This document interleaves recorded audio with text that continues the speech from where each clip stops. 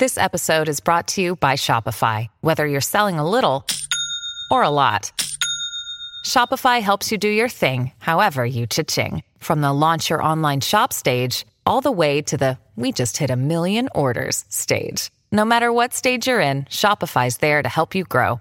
Sign up for a $1 per month trial period at shopify.com/special offer, all lowercase. That's shopify.com/special offer.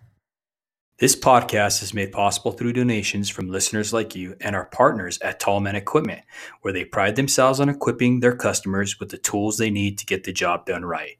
They are dedicated to set the standard for quality, convenience, and reliability. At Tall Man, your opinion is important to them. Rate and review any product or tool you've used on their new website at tallmanequipment.com. Line 11 Clothing Company, making apparel for our first responders with a positive message to patriots that you can be proud of. A proceed of the cost goes to helping our foundation ignite the fire for father engagement. Give them a follow at Line 11 Clothing on Instagram.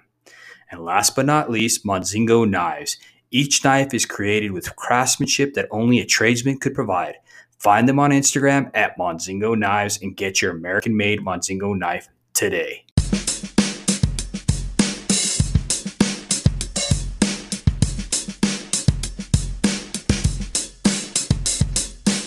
Hello and welcome to the Show Up Dad podcast. This podcast is created for hardworking fathers. At the Show Up Dad, we recognize that fathers providing for their children is certainly important. But when men truly understand their unique role and gain the knowledge and skills to be great fathers, they can transform and impact future generations. I'd like to welcome back Anthony Sabio to our show. His last podcast was so amazing that we had to do a round two. So in case you guys missed it, in that last episode, Tony has decades of experience in the security and intelligence industry from a long distinguished career in the U.S. Navy, U.S. Secret Service, and the CIA. Tony served under George W. Bush as a tactical canine handler with the Emergency Response Team in Special Operations Division for President Protection Detail. He later became the Deputy Chief for the Counterintelligence Center and has deployed well over 1,500 days to numerous countries across the world. He currently serves as a Chief Security Officer for Colorado Security Agency, which provides security for Fortune 500 agencies and high-value dignitaries. So without further ado, welcome to our show up, brother. Hey, thank you for that. It's been a long time and a lot of things happened since then. A lot of things in the world, a lot of things in my life. Absolutely. Absolutely, brother. I mean, gosh, man, we've had all kinds of stuff going on in the world since the last time. Yeah, definitely. So, Tony, I wanted to ask you recently were on People magazine, okay? And it talked about how you had extracted a 15-year-old boy from war-torn Ukraine. I want you to tell us a little bit about that experience, if you don't mind, homie. Yeah, no worries. It came out left field, through our company. I was asked if I knew any resources. This is the day after the actual invasion. So we're talking, the invasion happened on the 24th of February. This is the 25th. I reached out to some of my connections and see if they had anybody to assist getting this person out, this boy out. So what I did was I reached out and nobody was willing to do anything. Everyone was tied up. There was nothing that they could do. And even the resources I did have in country, doing some NGO, they were busy helping out with getting food and other things in the country. So I let my colleague know. He reached out to me on a Sunday and said, hey, all my resources out. I asked big companies if they would be able to help out. And none of them said yes. They said it's too dangerous to go in. So with no options, I told him, tell the dad, I'll go in. I'll take care of it, not having an idea what I was going to do. But kind of putting myself in a situation with me being a father myself. And if I was in the same situation and my son was in Ukraine, stuck in Kiev, how would I feel? I'll move the mountains trying to get this to my son. Yeah. So, I took it upon myself and said, yes, I'll do it. The whole company was kind of beside himself, having no assets there, no connections, no intelligence of what's going on, that I was just going to go. And I think a lot of the company knew I had the capabilities of doing this, but we never really seen this, up close and personal. And now there's a situation where they're seeing this materialize. So I think they had a little bit of worry of, could he actually do this? For myself, nowhere in the government would you ever do a single man operation. Yeah. Nevertheless, would you ever do anything, even in a team operation, without any assets on the ground or having any support network to help you if you do get in a pinch? So this was kind of something that is very unorthodox. Nothing like this would ever be sanctioned. Mm-hmm. So what I did to start off is, I went through all my skill sets of knowledge of what I needed to do to set this up. So the first thing is try to gain assets and gain as much intelligence on the ground. So I went through the internet, found some groups through Facebook that had interest in Ukraine and what's going on there. A lot of them were, providing services and valuable information on the ground.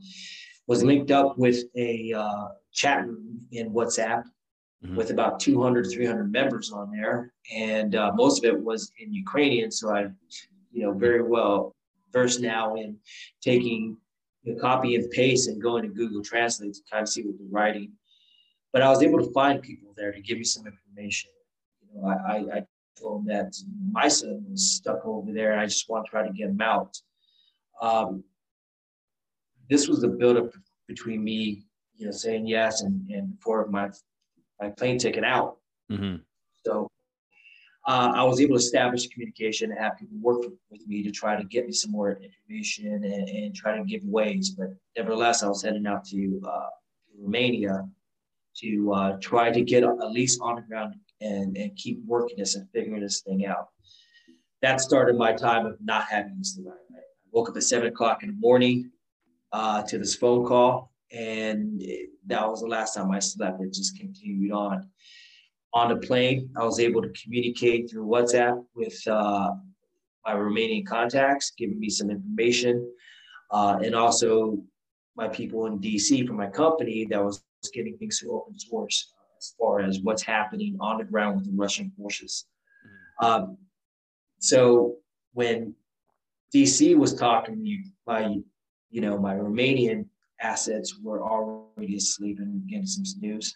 And then vice versa, when the DC team went to sleep, my Romanian people woke up. So I was just getting force fed this whole time. So during my flight, getting on information, we actually established a way to get the boy out through an asset we developed on the ground with my Romanian people. That person was going to pick up the kid and move him to the train station in Kiev, and then move him to Lviv, where I would meet him in Lviv, Ukraine, and then pull him the rest of the way out. So we had a great plan going. He was already set, bought the tickets, and all I had to do was now get to Lviv, which is right across the border, probably 200 miles into Ukraine. So that saved me a lot of time instead of going all the way to the east side towards Kiev. And it seemed like a very good plan. At the time, with the intel coming in, the Russians were moving around. The border lines weren't even set up. Like the battle space wasn't even set up. You didn't know where the Russians were going to go. They're flying planes everywhere, missile strikes. They were just causing havoc throughout the whole country, coming from the east and then coming from the north, from Belarus. So in the early stages is the hardest part because you don't know what's happening. You don't know how the Ukrainian army is going to react, where they're mobilizing, where they're drawing the battle lines. So as we get closer to the time, and now I'm in Romania, we have a great plan to brief up the owners of the company. We're all set. They're 100% happy that I don't have to go all the way to Kiev. That I just have to go inside Ukraine because, it's a huge difference. Yeah. An hour before the train leaves, I get a call from my Romanian contacts saying he's not doing it anymore. Our asset on the ground is not doing it anymore.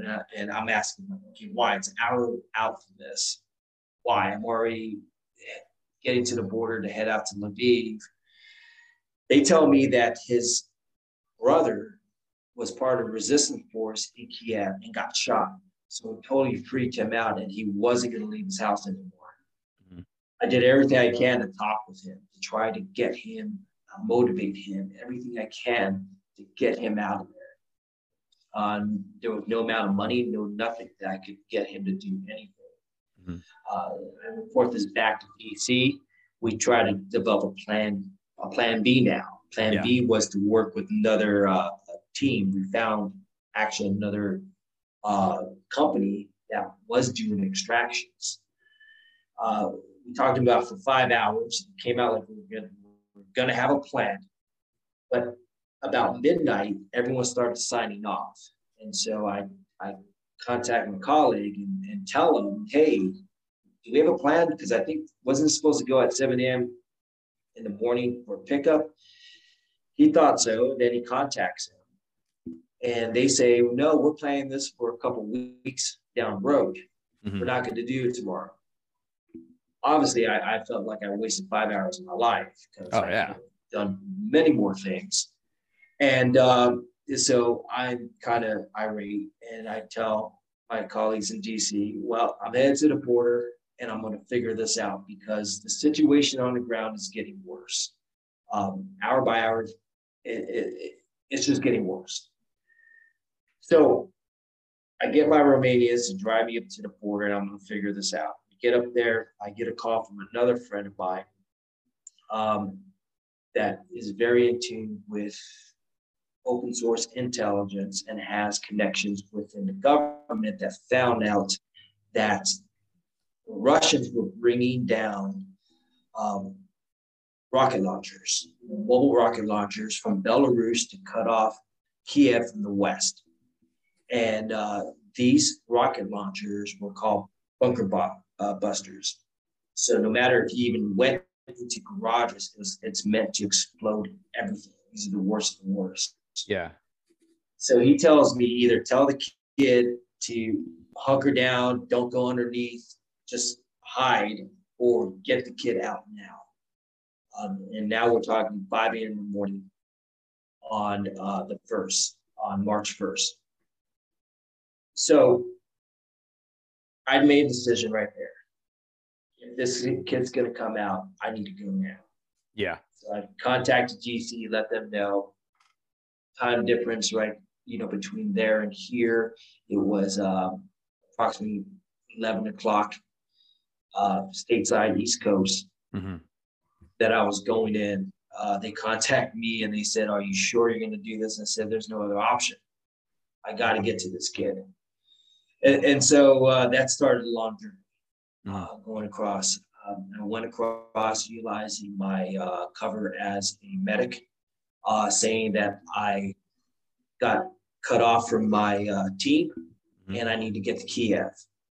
I did have some money on me. It was Romanian money. I wasn't able to take out United States dollars only because of the time limit I had when I found out that I was going or decided I was going and getting to the plane. And it was a Sunday, so there was no banks open. Yeah. So I had money in the bank, but I had no access.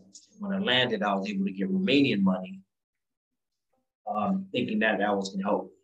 Come to find out that Romanian money is completely worthless in Ukraine. They wouldn't even take it, even though the Romanian dollar is a lot stronger by far than the Ukrainian. They just wouldn't take it.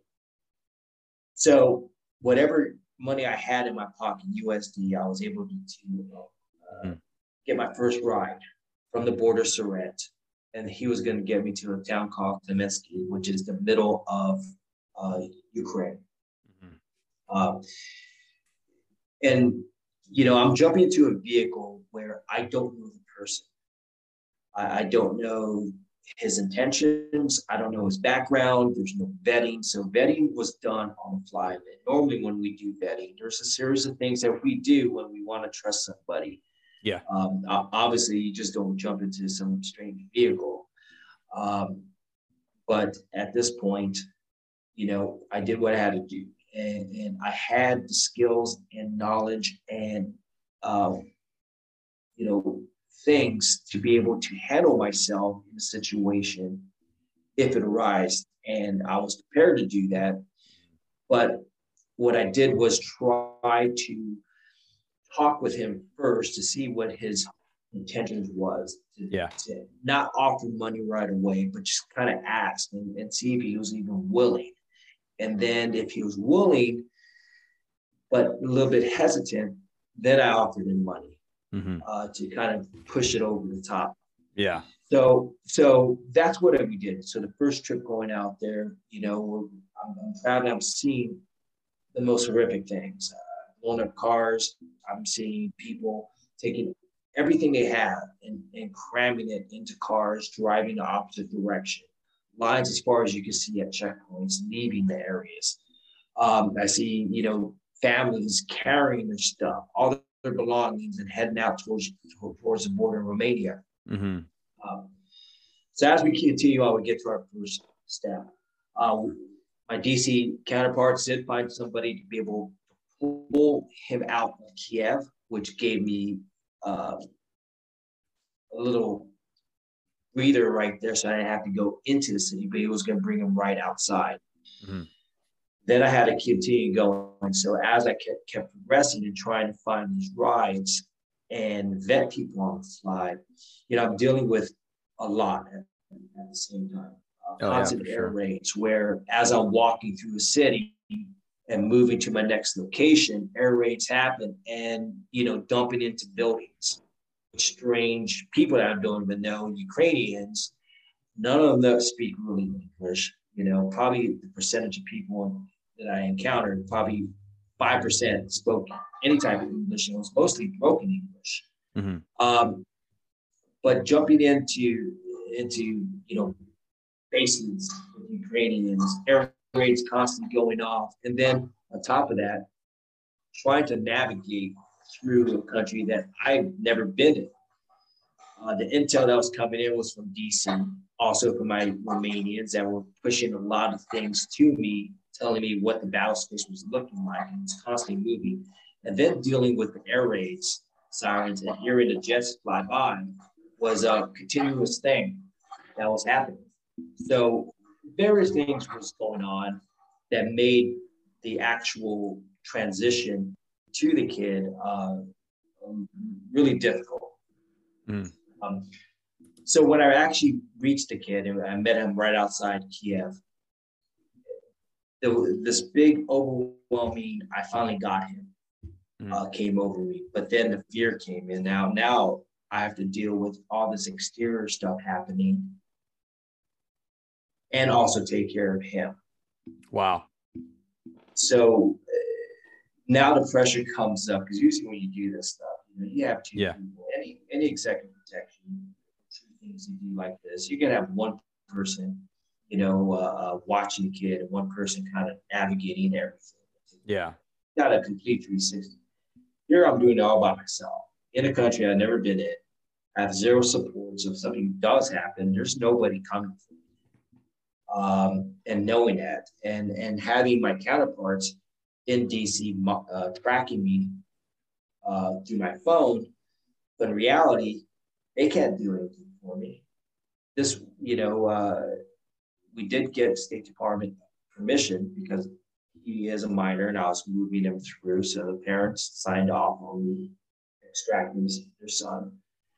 So they were keen about it, but they had no jurisdiction to go and help me out at all. They just had to know what was going on. So I get the kid, and now we're going to hunker down because I figured out how to get there, get to the kid, right, on the fly. I did not have a plan to get out. I had no clue. I had no exit plan. I had no exit plan entering. So this is all on the fly. So I get a hotel room, we hunker down. And during the night, air raid sirens are going off. So I'm trying to get him to sleep. But every time it goes off, I'm pulling him out. And then we're getting away from the windows. And then, going right back to sleep. And that's constantly happening. And these, the fighting was happening literally 40 kilometers away from our location. Just so happened that I picked the location and I didn't know that there was a major air base not too far away. So during the night, while he's trying to sleep, I'm trying to talk to my Romanian contacts to say, hey, find me a way out of here. I'm talking with the locals. Nobody's leaving now. Everyone that's already left is gone. And nobody wants to transit out because they're staying there. They have to come back through. And the roads are getting worse because now the Russians are moving closer to the mid part of the country, and it's closing off everything. You don't know where they're going to pop up from and where the missile strikes are going to come from. So we finally got somebody to come up that was coming up from a close border town up towards my way. Yeah. Problem was, my Romanian contact doesn't know him, got him through a group chat, knows nothing of him, and now it's being passed to me. So I didn't establish this connection. I'm like, okay, well, this is plan A. Let's try this out. On top of that, the guy spoke no English at all. I had to use an app called Viber, which translates everything over. It's an app that I'll use constantly now for anything like this. So I'm trying to vet as much as possible. Yeah. But you really can't win. Two, you're doing it over a text message. And, next off of that is you are trying to vet someone off of the way they speak, which, he spoke Ukrainian, which is sort of like Russian. So it's very more direct. There's no softness to it. So the texts I'm reading are very stiff and robotic. And so I can't get a sense of the guy. I can't get a sense of, is this guy, what is this guy about? And then on top of that, he's coming out with, hey, my car needs repair, so I'm going to send my friend to come pick you up. I'm like, okay, hold on. Red flags are coming up with this. But this is the only option I have. We looked at taking a train. The train was coming from Kiev to our town, and then from our town, continue on to the border town. But that got shut down because the Russians were bombing the area where the trains were going through, so they weren't moving the trains anymore. Wow. So the only other option was I was going to steal a car and then try to get through, but that required me finessing through the border checkpoints, because the border checkpoints, they're checking for registrations. So I'm now going to run into another situation that I'm going to get, jacked up with the Ukrainians. Yeah.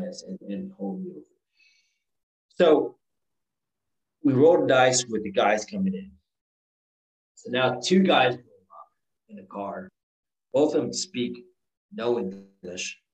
The boy now speaks both languages. So he can listen, but he's a 15-year-old boy.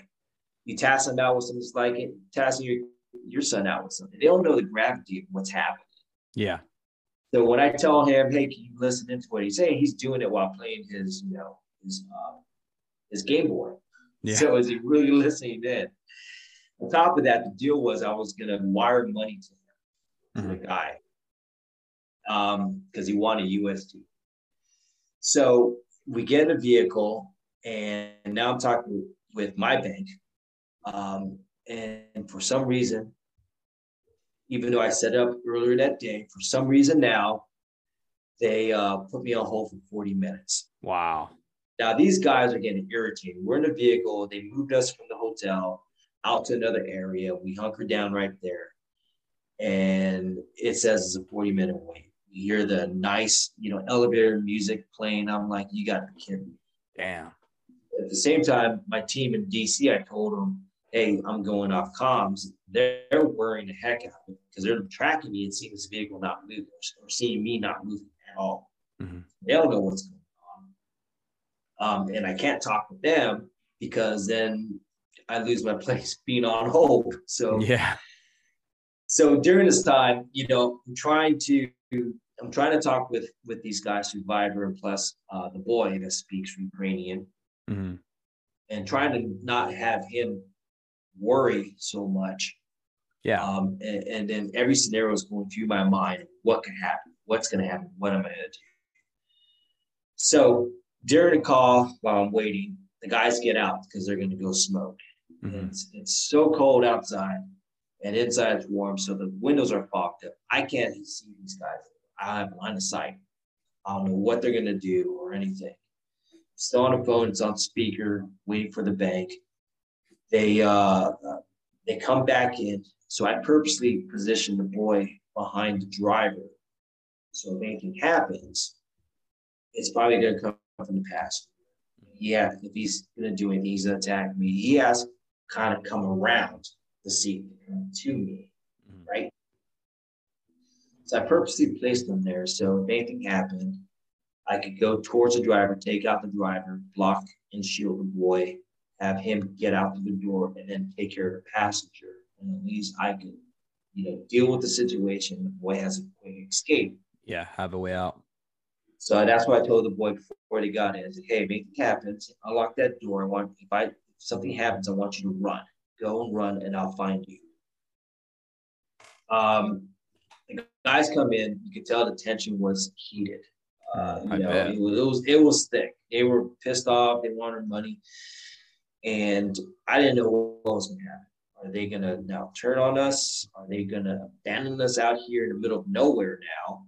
And now it's like 7 o'clock at night, and it's cold outside. I don't know what they're going to do. So finally, the bank gets online. We do the transfer. Everything goes good. During this time, this wait, I did have weapons with me, and I did places, ready to go if I needed to. Yeah. They were out of sight, but they were right there. The boy couldn't see it; no one could see it, but it was ready to protect us. Yeah. Luckily, nothing happened. We got the transfer. The passenger got out. The driver took us, and now we're into the situation where the driver only had half a tank, and we're going to go like 500 miles on half a tank. Ain't going to happen. The trek took forever. Trying to find a gas station that was still open that had gas. Going through the roads where you see the Ukrainian transport vehicles going the opposite direction of where we're coming from, and then getting intel coming in that avoid these areas because the fighting's right there. And one of the areas that we're going to go through, the fighting was actually happening there. Mm-hmm. So during that time, trying to navigate, trying to keep the boy calm, and keep him relaxed, and talking with this guy, because still I don't know who this guy is. He just got paid, right? Yeah. I don't know what he's going to do now. So kind of keeping, talking with the guy, vetting him and trying to, be prepared, and tracking where he's driving, making sure he's driving where I need to get to. So all this is happening throughout this whole time. We finally find some gas, put some gas in, and finally make it to the border. Now we're talking March 3rd, 3 a.m. in the morning. Finally arrived. I started this. I crossed the border the first, March 1st at 5:40, Ukrainian time. Mm-hmm. Now we're leaving March 3rd, 3 a.m. in the morning. And granted, this whole time I was up since Sunday, all the way through. Damn. So, extremely tired at this point. We cross over. It was the biggest relief. You know, all the obstacles, all the everything. I think, you know, from my standpoint, what got me through, what kept going was actually the kid watching it. The biggest thing that I saw, you know, the relief I had was when I actually reunited the boy with his father, seeing that, and it just made me feel good. Yeah. It made everything I did worth it. All the, you know, staying up for that long, all the trouble I went through, and I honestly feel that, you know, I had a guardian angel guiding through this whole thing. You know, people say that what I did was amazing and everything, and at the time, I don't think anything of it. But, you know, reflecting back on it, you know, there was a lot of exposure, and at any time it could have went south. Yeah. And I feel grateful for everyone that supported me, but I do feel that there was something there that was supporting me, guiding me, and assisting. Absolutely, man. I mean, I can't even imagine just the highs and lows. I mean, just thinking, you know, it's one of the things that really resonated with me, Tony, is when you said that it's one thing to be with your partner working in 2-man teams or whatever, right? But having this 15-year-old, now you're on yourself, now you're alone. And I liken that to being a journeyman lineman for the first time, and now you're taking your apprentice up with you. You know, you're so used to being with somebody who knows something, and then now you're the one who's in charge. You know, now you have this young guy who can't help you, and he's looking at you with these, you know, for lack of better words, this look on his face, like a cow looks at a brand new cattle guard, you know, and they're looking at you for all the direction, for the answers, for everything. And you're like, hold on, bro, hold the pull. You know what I mean? But it's really awesome to see that you're training, and that's why you guys are the best, you know, really carried you through that dedication and stuff like that. And then you having to reach down and finding that why to get you through it as well. That's pretty awesome to see that, you know. We always talk about how when things get rough, you got to have that why. And man, that's awesome that you're able to find your why, and just seeing the outcome, seeing the end, the light at the end of the tunnel of seeing that boy being united with his father. That's beautiful, brother. Truly is. Yeah, it was something that to say, you know, a lot of people say, you know, why would you even do this? Well, would you do it again? I said, yes, I'll do it again.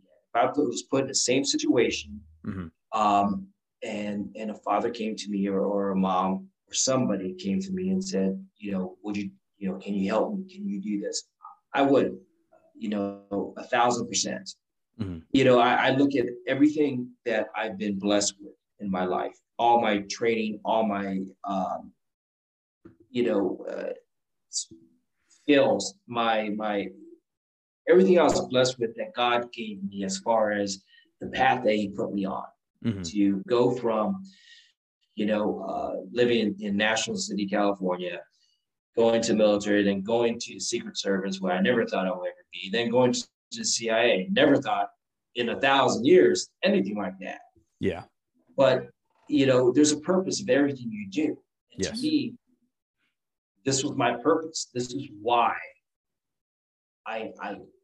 this is where God led. This is where everyone led.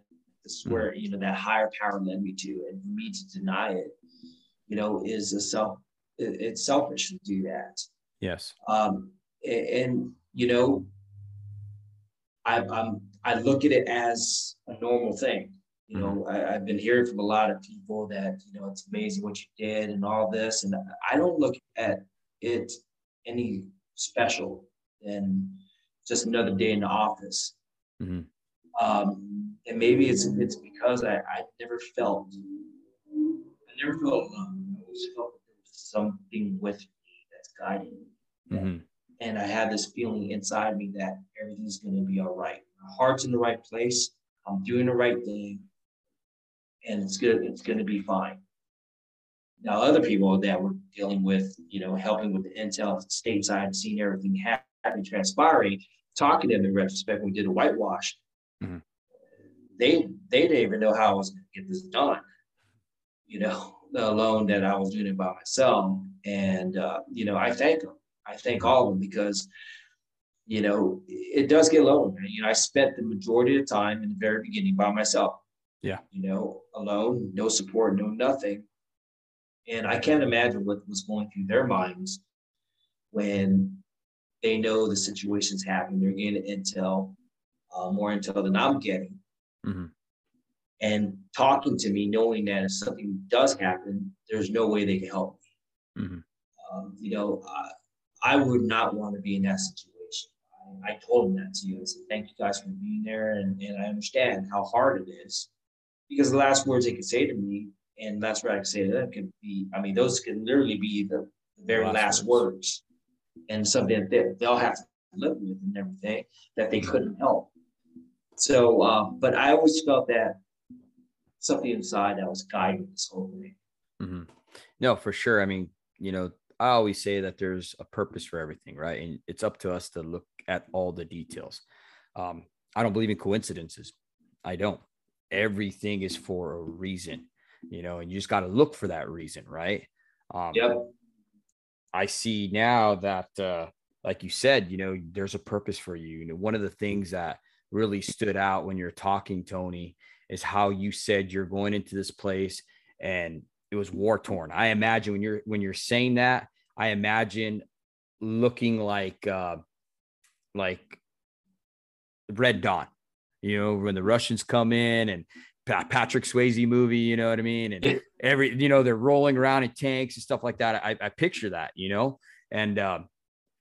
and it's just people just piling up, trying to leave that place, that's one of the things we see, like, as me being a journeyman lineman, we going out into storm, miles and miles and miles, as far as you can see, people are just packing up all their stuff and trying to leave that state, trying to get out of Florida, and here we are, clear sailing all the way into the heart of the storm, getting ready to set up base so we can start restoring power as soon as the world gets turned upside down. When you see people like that leaving, right, it's because they've lost hope. And it's awesome to see that you're running in there as a true American hero. Just like us as linemen, we're running into that storm to restore hope. I know a lot of people say, oh, you're restoring power, but just like you, we're going in there to restore hope to those people.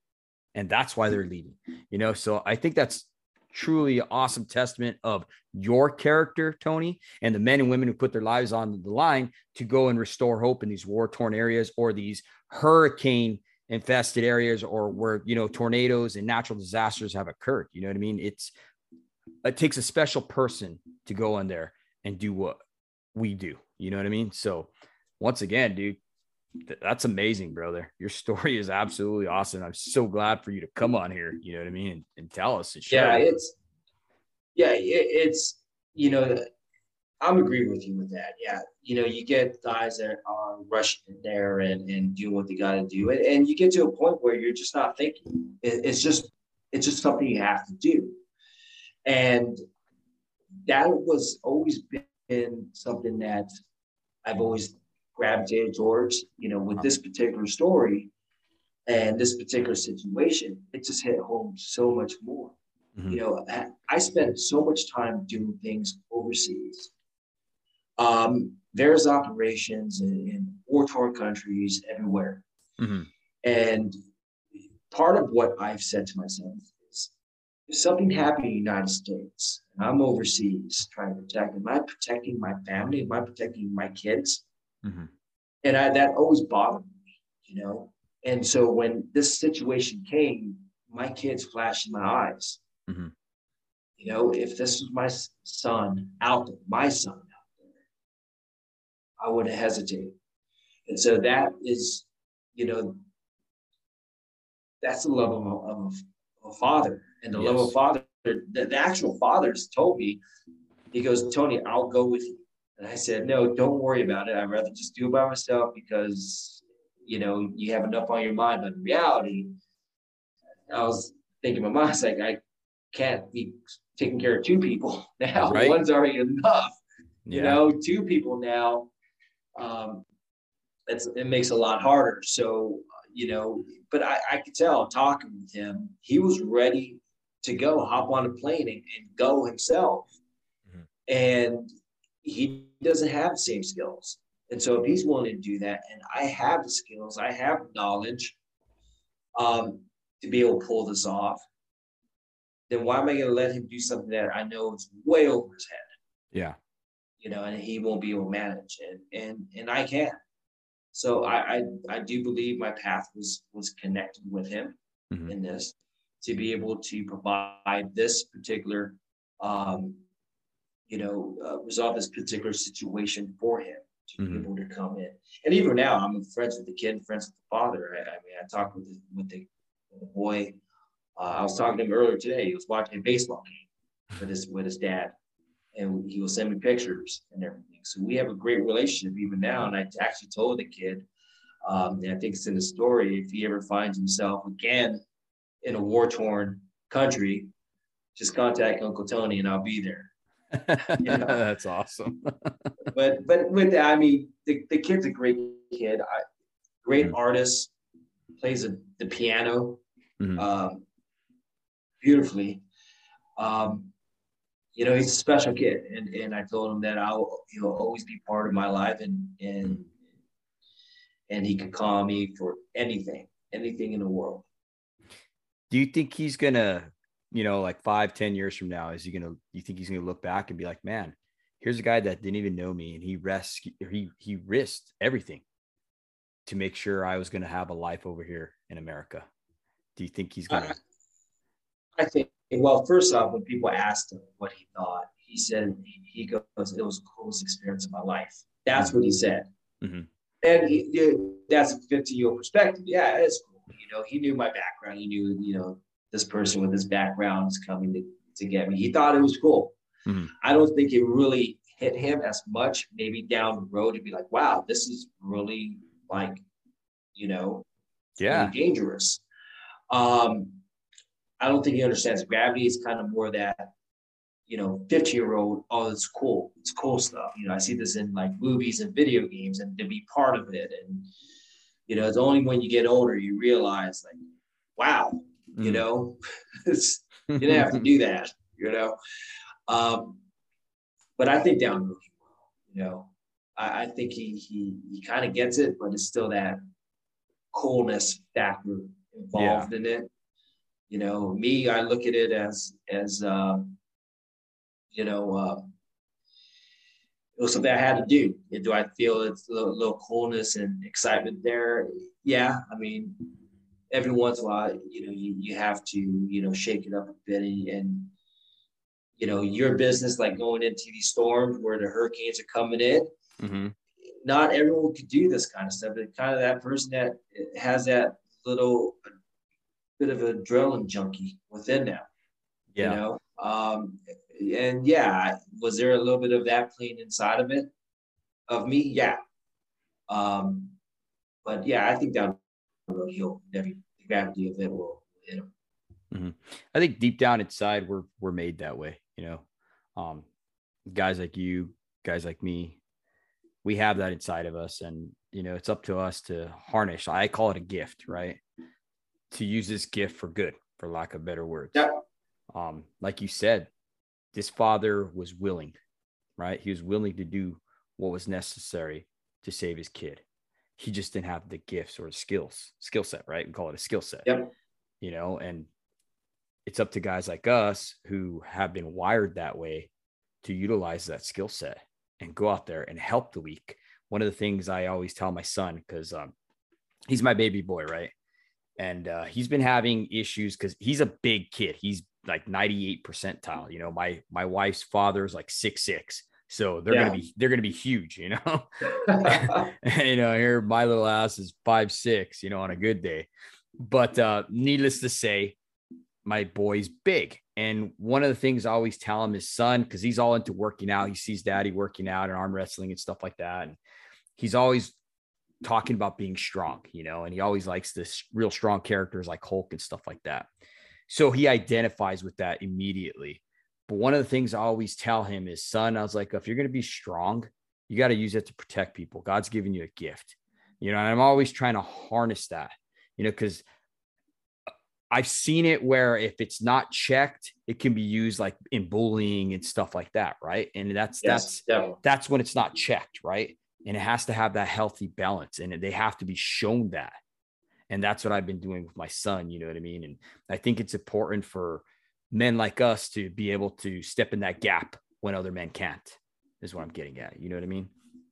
No, I totally agree. And, having this mindset and having these skills, you kind of look at it, from my standpoint, what am I teaching, my kids, my boys? What am I teaching, not just my boys, my girls, and when it comes down to it, it's the same thing I taught them before is, you give yourself to help others. That's what this is all about, whether you give yourself to help your family as a father to your kids and giving yourself up to them, or you're giving yourself up to help others that you don't know. I mean, that's, when we're all said and done, after, we're on our deathbed and everything, we got to sit back and say, what was this all about? Did I make an impact? Whether the impact is with your kids and being the father that you need to be there, or helping others and being the man and father to represent everything, that all the morals that you want your kids to gain from you. You got to look at it and say, what is this all about? What am I doing here? And I've always talked about this with other people. At the end of the day, if you have all your cars and your big house and everything, how are people going to remember you? And do you want to be remembered because you had a good job and a great car and a big house? Or do you want to be remembered as a person that would give anything they can to help others? A person that represented the moral values that built good citizens, good kids, build good families, and show that to other families what a good, human is like.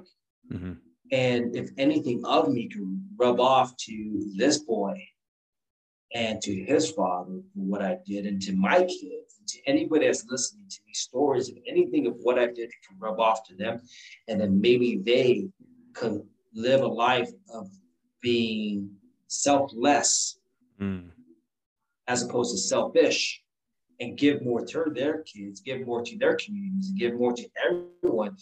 Maybe that's what is needed to have that domino effect.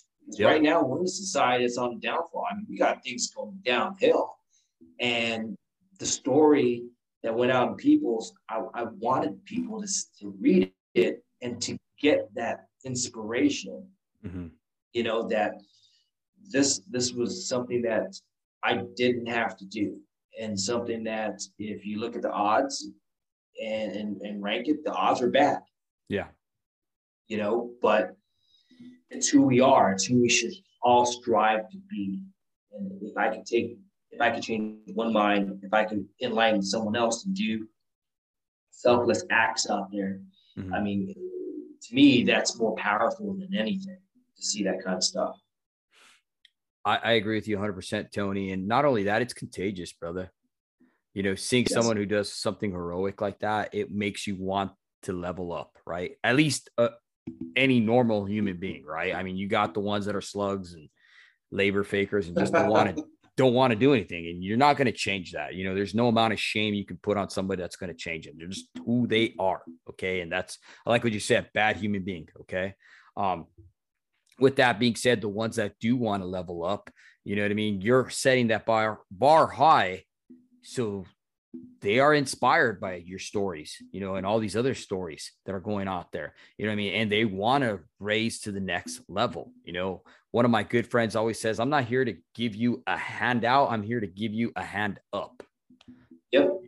And that's what we need to do. That's what the world needs. You're absolutely right when you said that, dude, because we live in a world right now that's so sprawled out and disconnected that no one knows anything anymore about each other. We used to ride bikes and talk to the neighbor and whatever, you know what I mean? Now that's that's the thing of the past. No one does that anymore. Everybody's on a device. You go to a restaurant.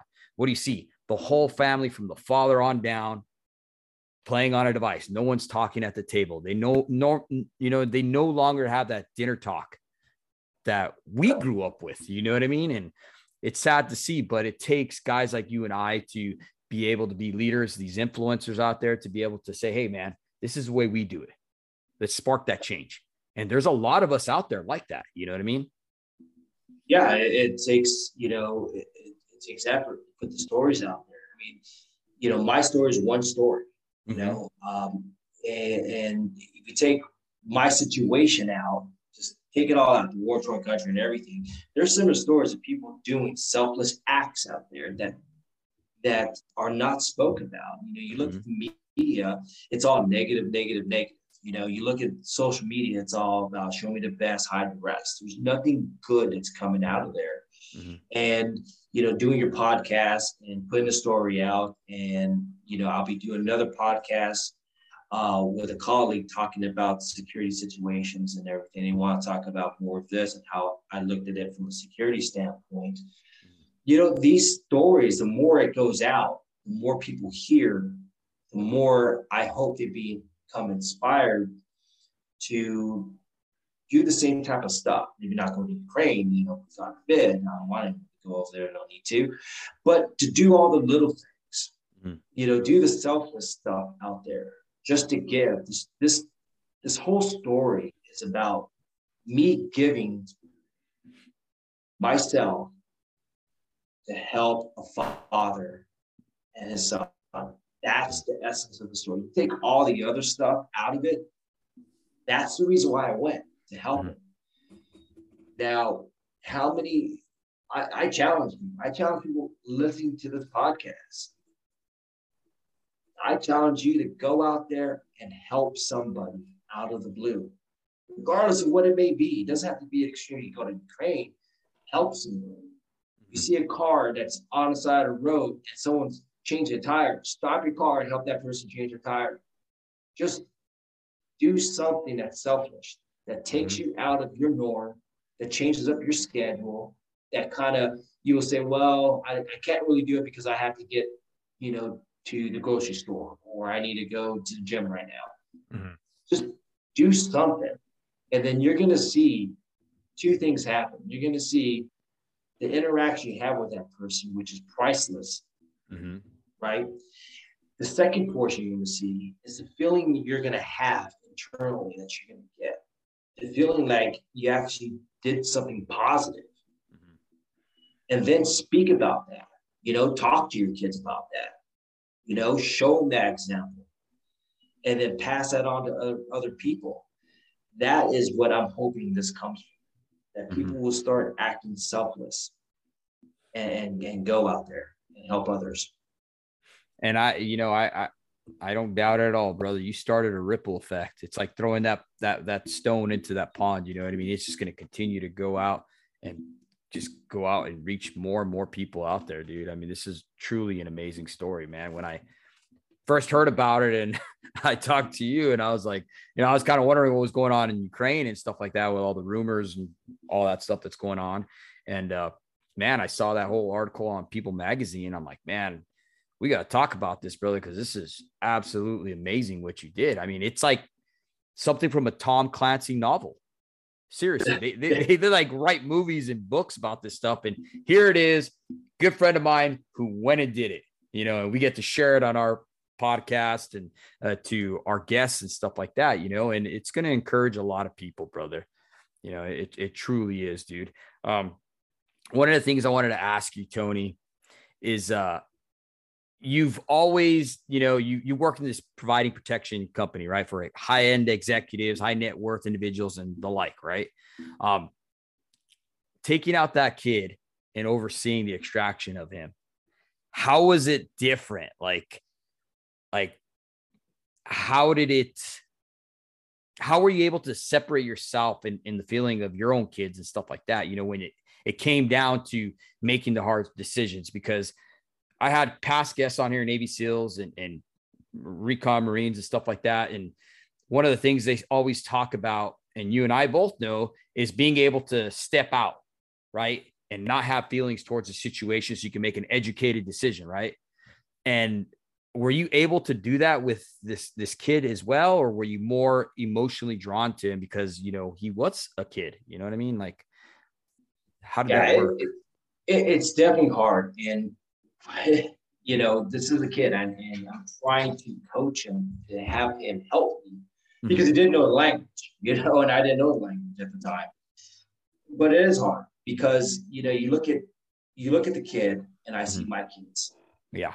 You know, and this is harder than anything else. You know, everything I'd done before, you know, there was no direct correlation that I could put towards my family, you know, dealing with, you know, foreigners, terrorists, and different things overseas. There's no direct correlation, you know, and I was able to separate the two between mission and home life. Yeah. This kind of dived into both, and then not having another person with me to focus mission and be able to separate these two kind of made it hard because, yeah, I'm entertaining the kid and talking with the kid, and I'm you know, learning the kid too, trying to keep him engaged. Because I'm afraid that, okay, I don't know how this kid will react if there is an actual issue I have to deal with. Is he going to freeze? I'm literally coaching him. Yeah. You know, by myself, and then having to deal with whatever situation, and also having to figure out my land navigation of where we're going. You know, multiple things happen at the same time. So yeah, it was definitely hard. You know, because I'm sitting there getting to know the kid, and it reminds me a lot of my kids. So you do get that emotional attachment to it. And it's a good thing, it's a bad thing. Emotional attachment is I'm going to do anything I can for this kid.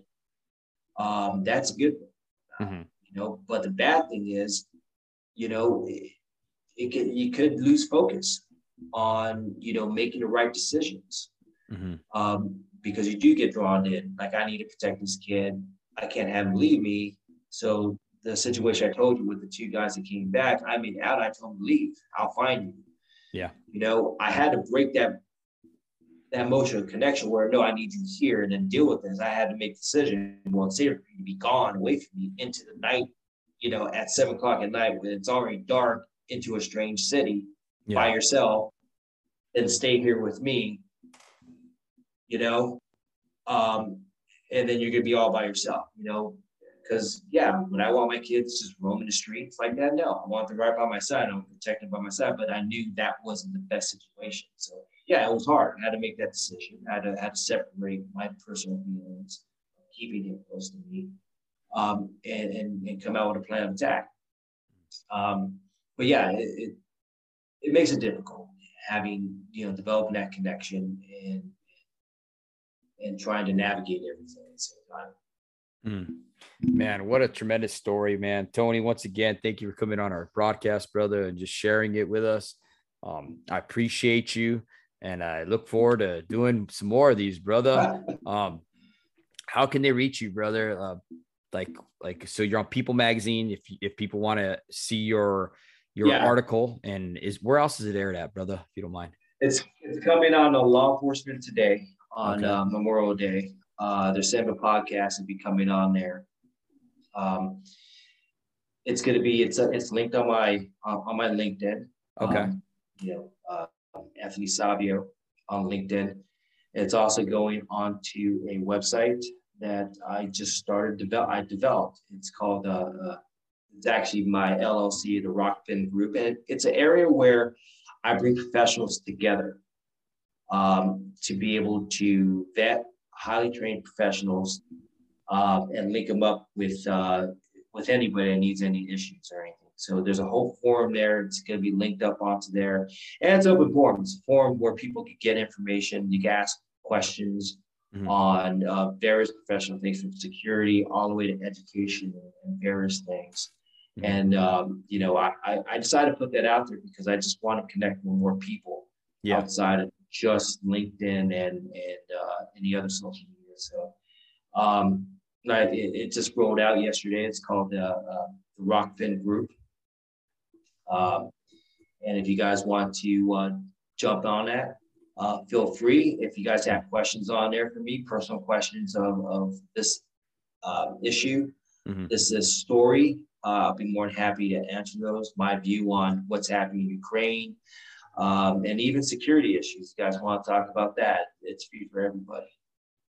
Right on, Tony. I definitely got to get on that group, and I'll have it in the notes too as well for this. That way, like you said, people can find you and ask any questions you might have. Thank you for being an open book, brother. I know what you do is absolutely amazing, brother, and I thank you for sharing. I do. Thank you for having me, and I hope this helps out other people. Absolutely, bro. Once again, thank you for coming on our show, man. All right, take care. Thank you.